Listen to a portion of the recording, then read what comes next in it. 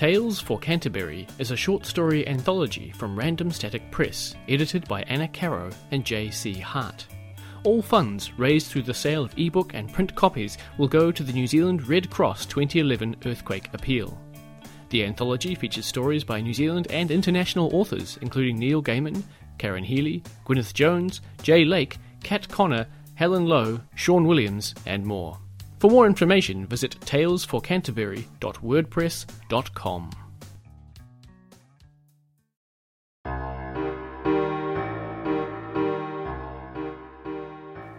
Imagine That Studios and Koru Studios, in association with Harper Voyager Books, presents Tales from the Archives, Volume 1, the official anthology of the Ministry of Peculiar Occurrences.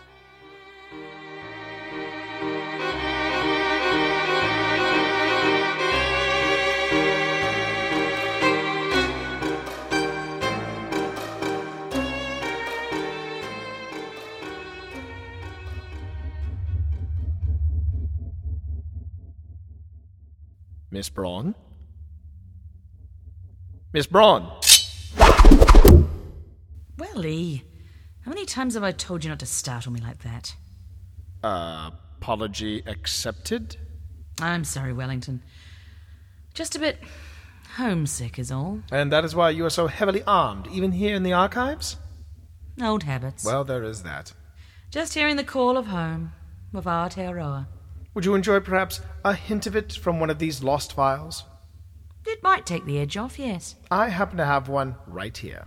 Jolly good, then. Be a dear and pass it over. I would love to. But it seems the cuff of my favourite jacket is currently held fast to my desk by a throwing dagger of the Persian artisans. Oh. Yes. Right then.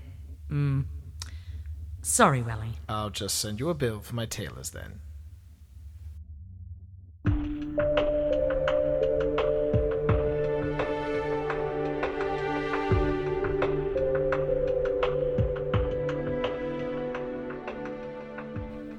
A Ruby in Rain. Winter, 1896.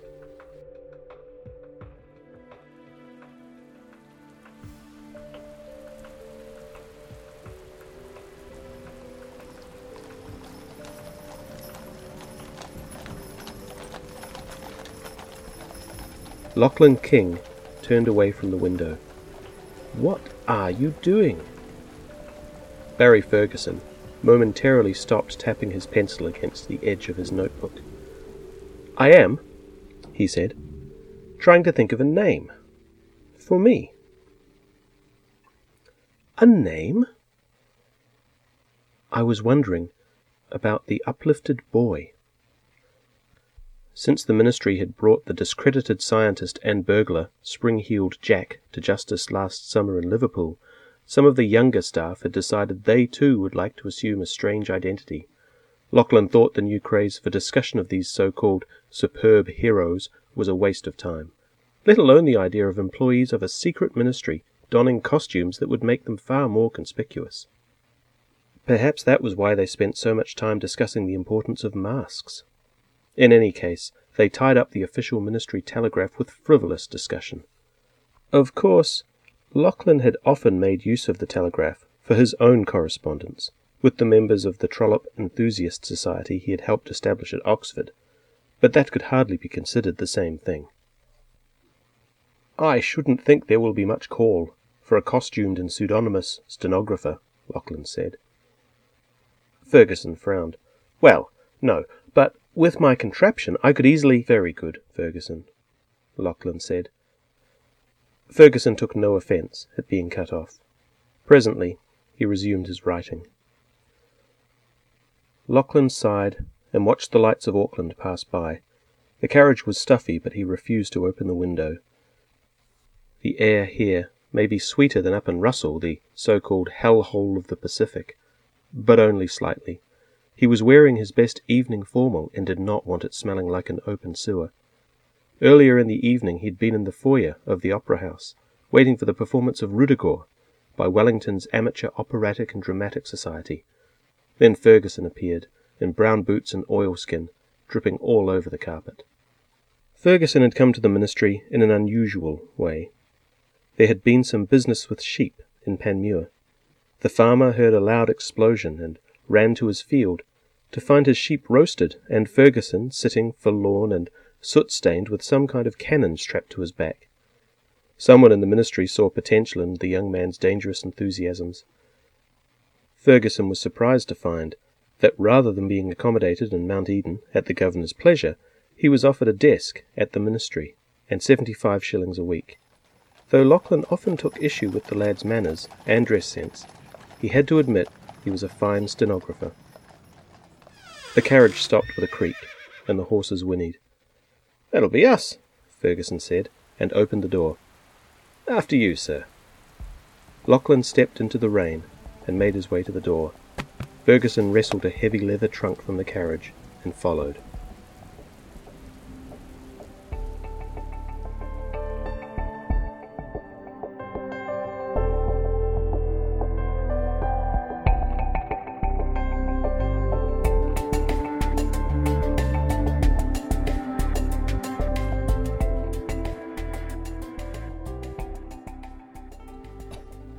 Lachlan coughed. After several long seconds, the officer at the desk looked up from his herald.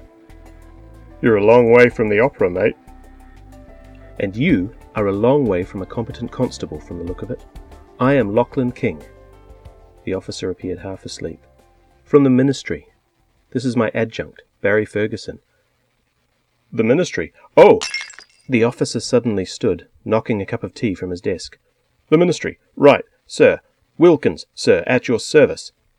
He offered a greasy hand. Lachlan did not take it, but Ferguson jumped in and shook Wilkins' hand enthusiastically. There was a shout from the next room. "What you doing out there?" "It's Mr. King," Wilkins called, "from the ministry. For Rob." "From the—" There was a crash that sounded like further cups and cutlery hitting the floor. A portly sergeant appeared, wiping at a spreading tea stain on his shirt. "Ah, right, good, the ministry. Right." Lachlan did not think the stain would overly affect the look of the uniform. Both shirt and trousers were covered with crumbs, egg yolk, and something that could only be rancid butter. "Sergeant Coyle, sir." Coyle offered his hand. This, too, remained unshook. "Now then," Lachlan said, "would you care to tell me what this is about?" Coyle explained. A man had entered the station at 6 o'clock that evening, and asked to be locked in the cells. He did not confess to any crime, nor, after some interrogation, did it appear that one had been committed. He wished to be locked up for his own protection. "If it was anyone off the street, I would have turned him away, but since this was old Red—" "Hang on," Ferguson interrupted. "Red? You're not talking about Red-Eyed Rob?" Coyle nodded. "That's him, sir, the gambler." Lachlan cast a quizzical eye at Ferguson, who had turned an interesting shade of red himself. "A gambler? You know this man?" Ferguson rubbed his chin. "Well, I've got the contraption to think of, and generous as my salary is, it doesn't... I don't gamble often, and when I do, I win more often than I lose." Wilkins laughed. "Not when Red-Eyed Rob's in the game, I bet." Ferguson studied his shoes. "No." "Took me for £5 once, he did," Coyle said. "The boys and me have a session every Thursday night. You'll have to come over." Lachlan noted the easy banter Ferguson enjoyed with the others. Much as he hated to admit any failure, he had always found himself uncomfortable in the presence of such common folk. "It sounds like everyone here knows this Rob person, except me," he said. The room became quiet as the police tried to appear more professional. "Why is he called Red-Eye?" Coyle smoothed the hair over his bald spot. "Perhaps you'd better see yourself, sir." The cells were at the end of a short hallway. Ferguson leaned the case against the wall as Coyle produced a set of keys on a heavy iron ring and pushed open the door. "That's young Kearney," Coyle said, referring to the very young man in a crumpled and ill-fitting uniform who had started at the sound of the door. "Kearney, this is Mr. King, from the ministry." Kearney jumped out of his seat to stand at some form of attention. His right hand fluttered as he tried to decide whether he should salute or not. Finally, he decided on a flustered, "Good evening, sir," and a curt nod. King replied in kind, wondering, not for the first time, when police had started looking so young. "And that," Coyle indicated a man hunched in the corner of the cell, "is old Red."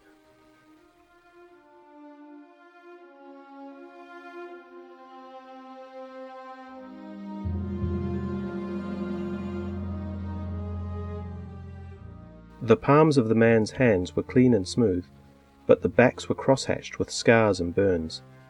His forearms, where he had rolled up his shirt sleeves, showed a number of tattoos. Obviously this man had once lived a rough life, but lived more comfortably now, no doubt aided in this by his apparently excellent gambling skill. His hair was a mottled black, with flecks of grey, but the remains also of sun-bleached blonde. This was a man who had spent a good part of his life at sea. Most strikingly, however, was the way his right eye glinted in the gaslight as he raised his head. "Is that a ruby?" Rob launched himself to his feet and slammed against the bars of the cell. "You've got to help me, sir! They're going to kill me!" "Who?" Rob laughed. "Isn't it obvious? The cards!"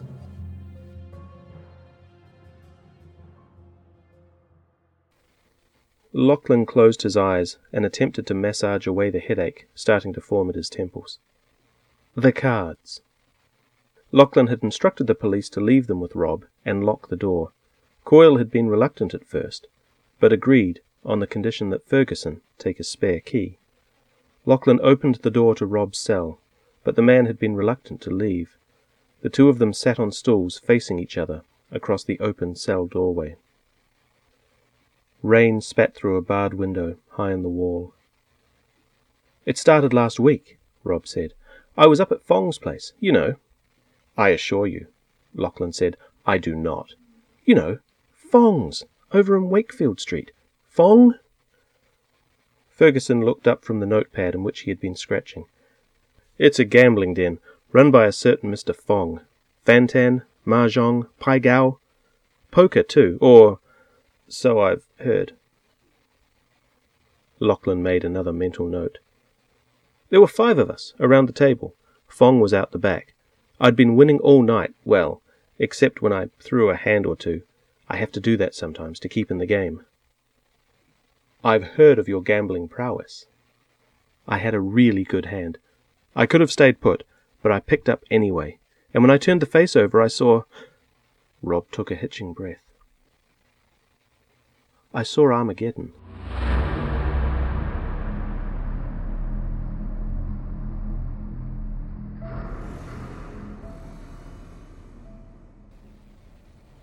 Lachlan leaned closer. "On the card. At first there was nothing, just an ace, I think, ace of clubs.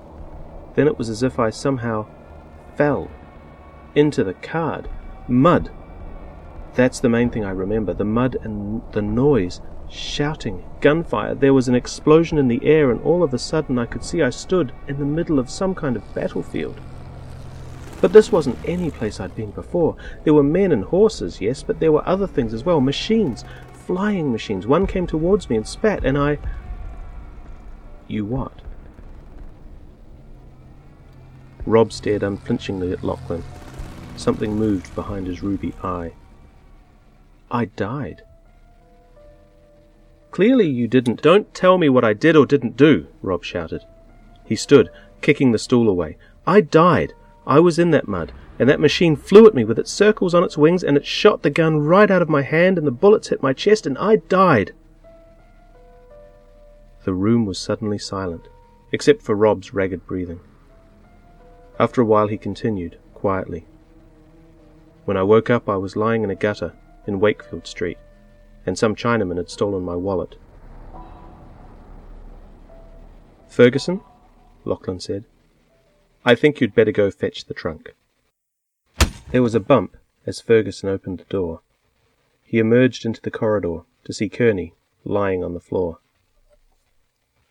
"How's it going in there?" asked Kearney, rubbing a fresh, keyhole-shaped bruise above his ear. Ferguson had enough training to keep his mouth shut. Can I get you anything? Something to eat? Actually, Ferguson said, I could murder a tea. Kearney ran off in search of an unbroken cup.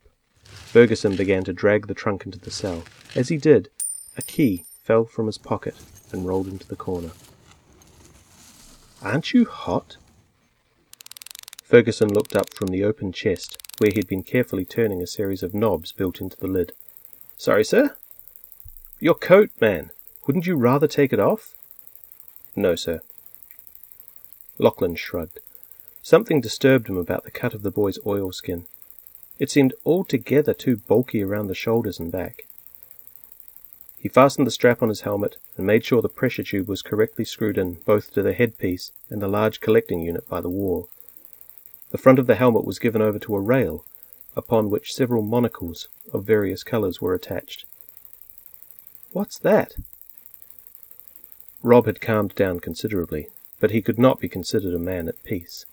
His left leg constantly jogged up and down, and he kept his arms wrapped around his torso, as if he were dyspeptic. This, said Lachlan, flipping down a green glass monocle over his left eye, is a chronoetheric resonator. It should help us to determine where your peculiar vision came from. Over your chest, if you could be so kind. He handed Rob a large flat sheet of lead. What's this for? That's just to make sure the agitated rays don't cause your heart to explode. Rob opened his mouth to say something else. But then there was a blinding flash from the copper and rosewood tripod Ferguson had set up behind Lachlan's back. All done, Lachlan chirped. Although he would never admit it to Ferguson, he did rather enjoy the times when he could open the trunk and deploy some of the interesting devices the backroom boys had supplied. Rob blinked furiously as Ferguson cranked a handle on the collecting unit. Here we go, Ferguson said, after more than a minute, brandishing a sheet of glass upon which a strange series of connecting lines had been etched. Lachlan flipped up the green glass monocle and brought a blue one down in its place. Then he flipped up the blue one and pulled down one with a sickly yellow sheen. Ah, he said. Ah doesn't sound good, Rob said. If you will excuse me, my colleague and I must confer for a moment. We shall be back presently. Lachlan grabbed Ferguson's arm, noting momentarily what seemed to be some kind of metallic band around the boy's shoulder, and pulled him to the door. You can't leave me, Rob called. They're coming for me. The cards are going to kill me. Lachlan poked his head back around the door. I assure you, sir, the cards are not coming to kill you. You can't leave me, Rob said quietly to the closed door.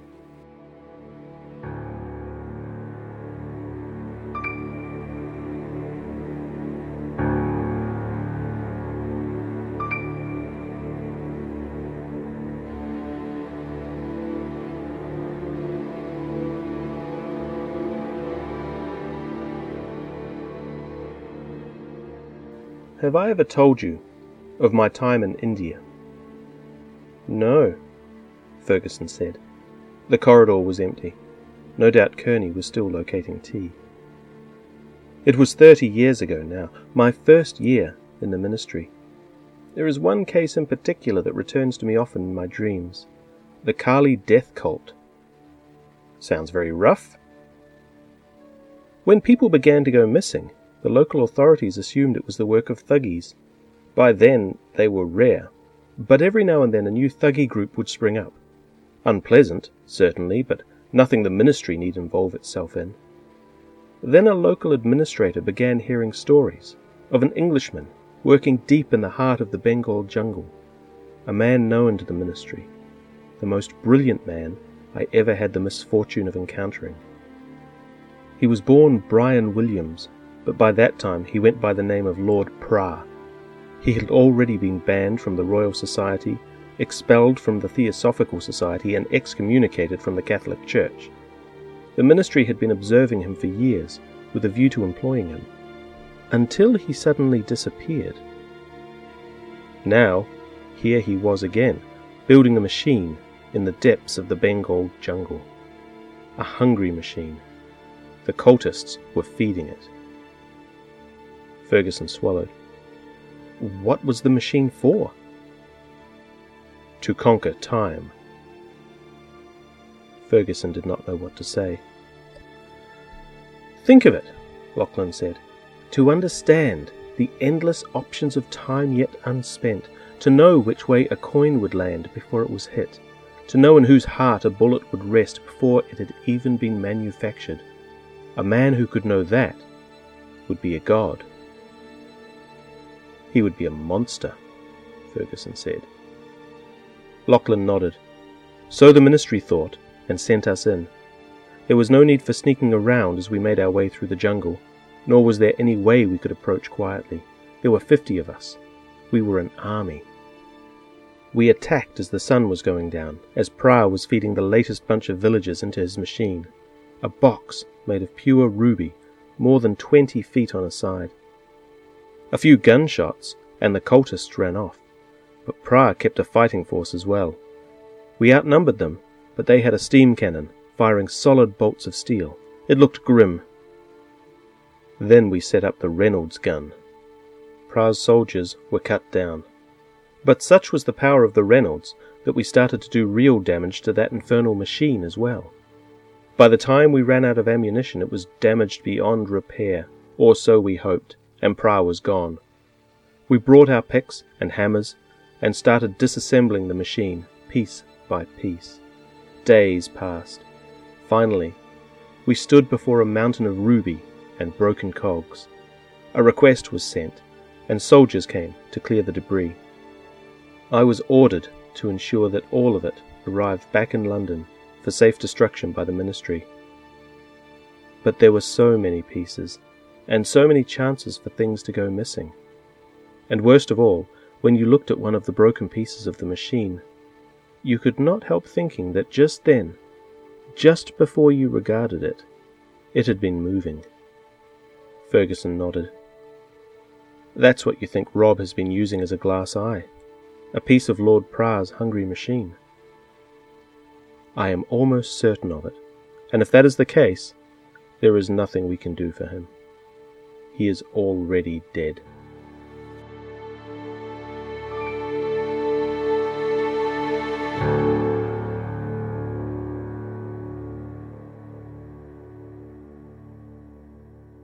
When they returned to the cell, Rob looked up, and then smiled, relieved. Thought you were someone else. Who? Doesn't matter. I'm sorry about your shirt.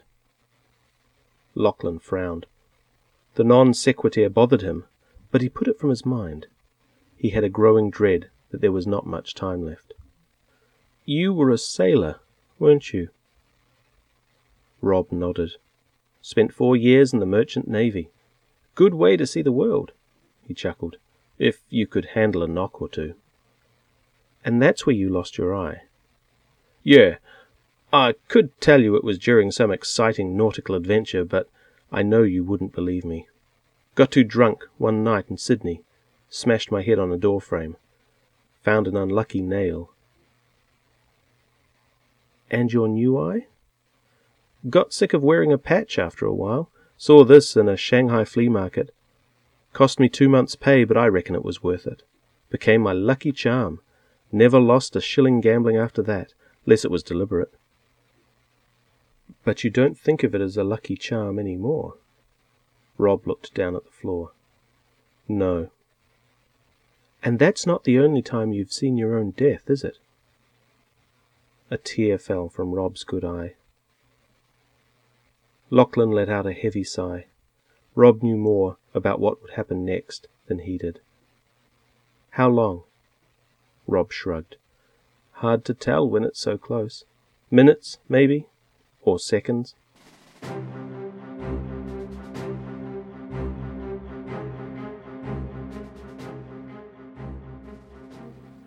Lachlan was off his seat in an instant. Get that door locked, Ferguson. Nobody gets in or out. Ferguson jumped up, patting himself down to find the key. I had it. I don't... The door opened. In walked Kearney, carrying a heavy tray. I brought you some tea, he said. Then his gaze turned to Rob. who had backed against the wall. "No, no, no, no, no," wailed Rob. The tray fell from Kearney's hands. Teacups smashed on the cell floor. Kearney drew his service revolver. "What are you doing?" Ferguson shouted. Without thinking, Lachlan ran forwards. A single shot rang out. When he opened his eyes, Lachlan became aware of a number of things. The first was that Rob was slumped down, a black hole in his forehead, his ruby eye missing, and a red stain running down the cell wall. The second was that Kearney, too, was collapsed, looking not unlike a marionette with its strings cut. The third thing was the rapidly spreading red stain on his left arm. Ferguson was shouting something, but Lachlan could hear nothing more than the ringing in his ears. Ferguson pointed to the ceiling and left the room at a run. Lachlan staggered after him, nearly colliding with Coyle and his subordinates who had rushed in to see what had happened. Lachlan pushed past them, then nearly tripped on Ferguson's coat, which he had taken off and left lying in the hallway. It was clear now why Ferguson had been so insistent on keeping his coat on. He was wearing the contraption. A broad set of brass feathered wings spread across his back and shoulders, running down his arms. Around his waist were longer feathers, looking like the tail of an eagle, and strapped on his back, beneath his wings, was a fat copper tube open at the bottom. Tendrils of smoke trailed from it as he ran. Lachlan suddenly tripped and went sprawling, knocking his head against the wall as he did so. As the world turned white around him, he thought he saw Ferguson rise up from the street on a trail of smoke. His last thought, as he lost consciousness, was that he wouldn't have tripped if Coyle had cleaned up the tea.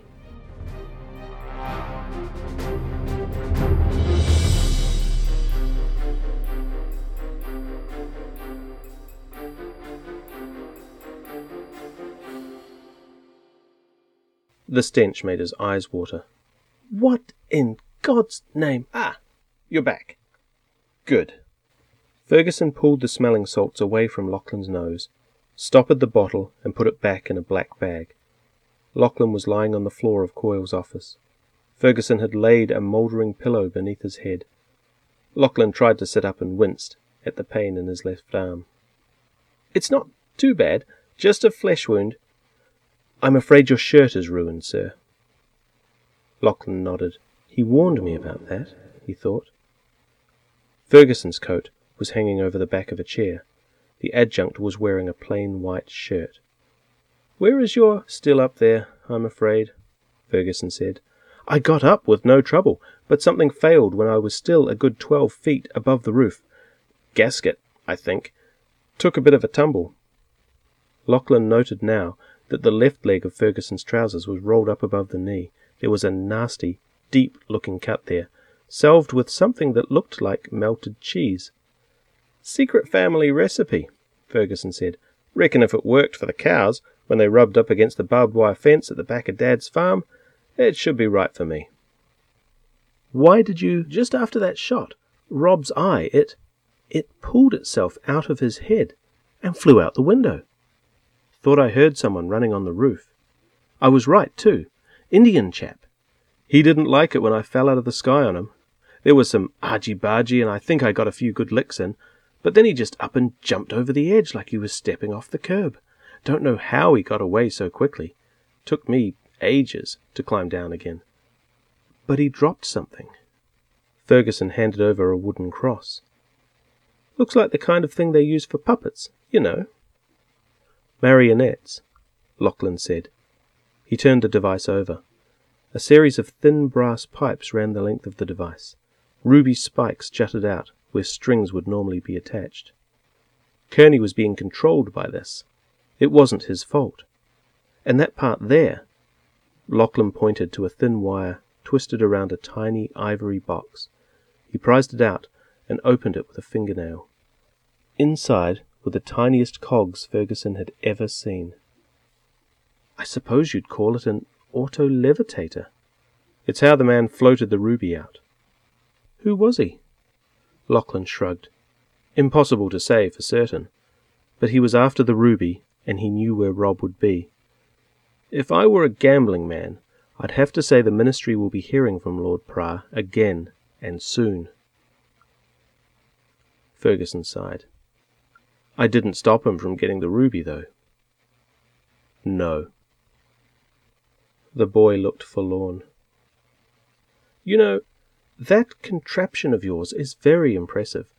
I'm sure the Ministry might be able to find a use for it. Once you've worked all the kinks out, of course. Ferguson beamed. But for God's sake, no costumes.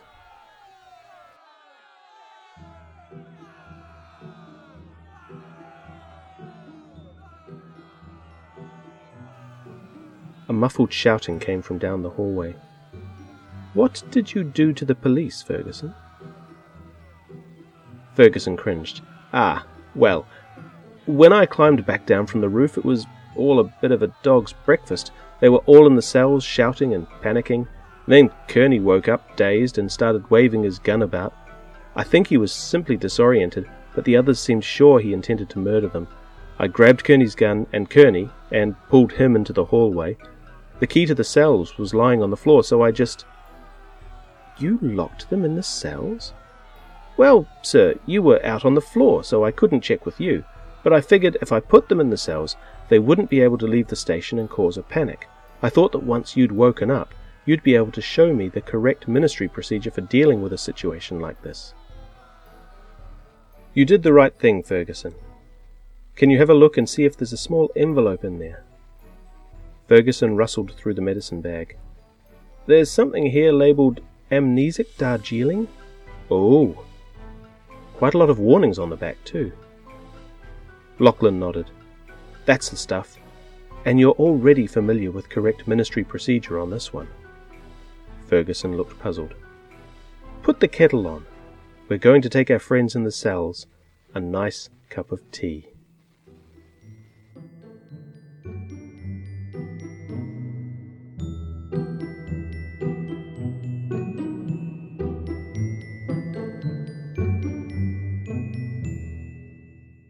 Grant Stone's fiction has appeared in Shimmer, Andromeda Spaceway's In-Flight magazine, and Semaphore, and is forthcoming in Strange Horizons and the Thackeray T. Lambshead Cabinet of Curiosities. When he's not writing, he is best known to tinker in the engine room of the Hugo-winning podcast Starship Sofa and his fanzine, Bot.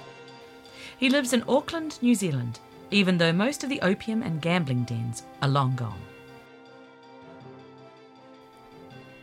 For more from the Ministry of Peculiar Occurrences, order your copy of Phoenix Rising, a Ministry of Peculiar Occurrences novel, from your favourite bookstore or online from Amazon.com, BarnesandNoble.com or the iBookstore. Original music composed by Alex White. Find out more at thegearheart.com. This podcast is protected by the Creative Commons Attribution, Non-Commercial, Share-alike 3.0 license. For more information, visit creativecommons.org. Tales from the Archives. And Imagine That Studios, Koru Studios, Harper Voyager production. I'm T. Morris. And I'm Philippa Ballantyne. Thank you for listening.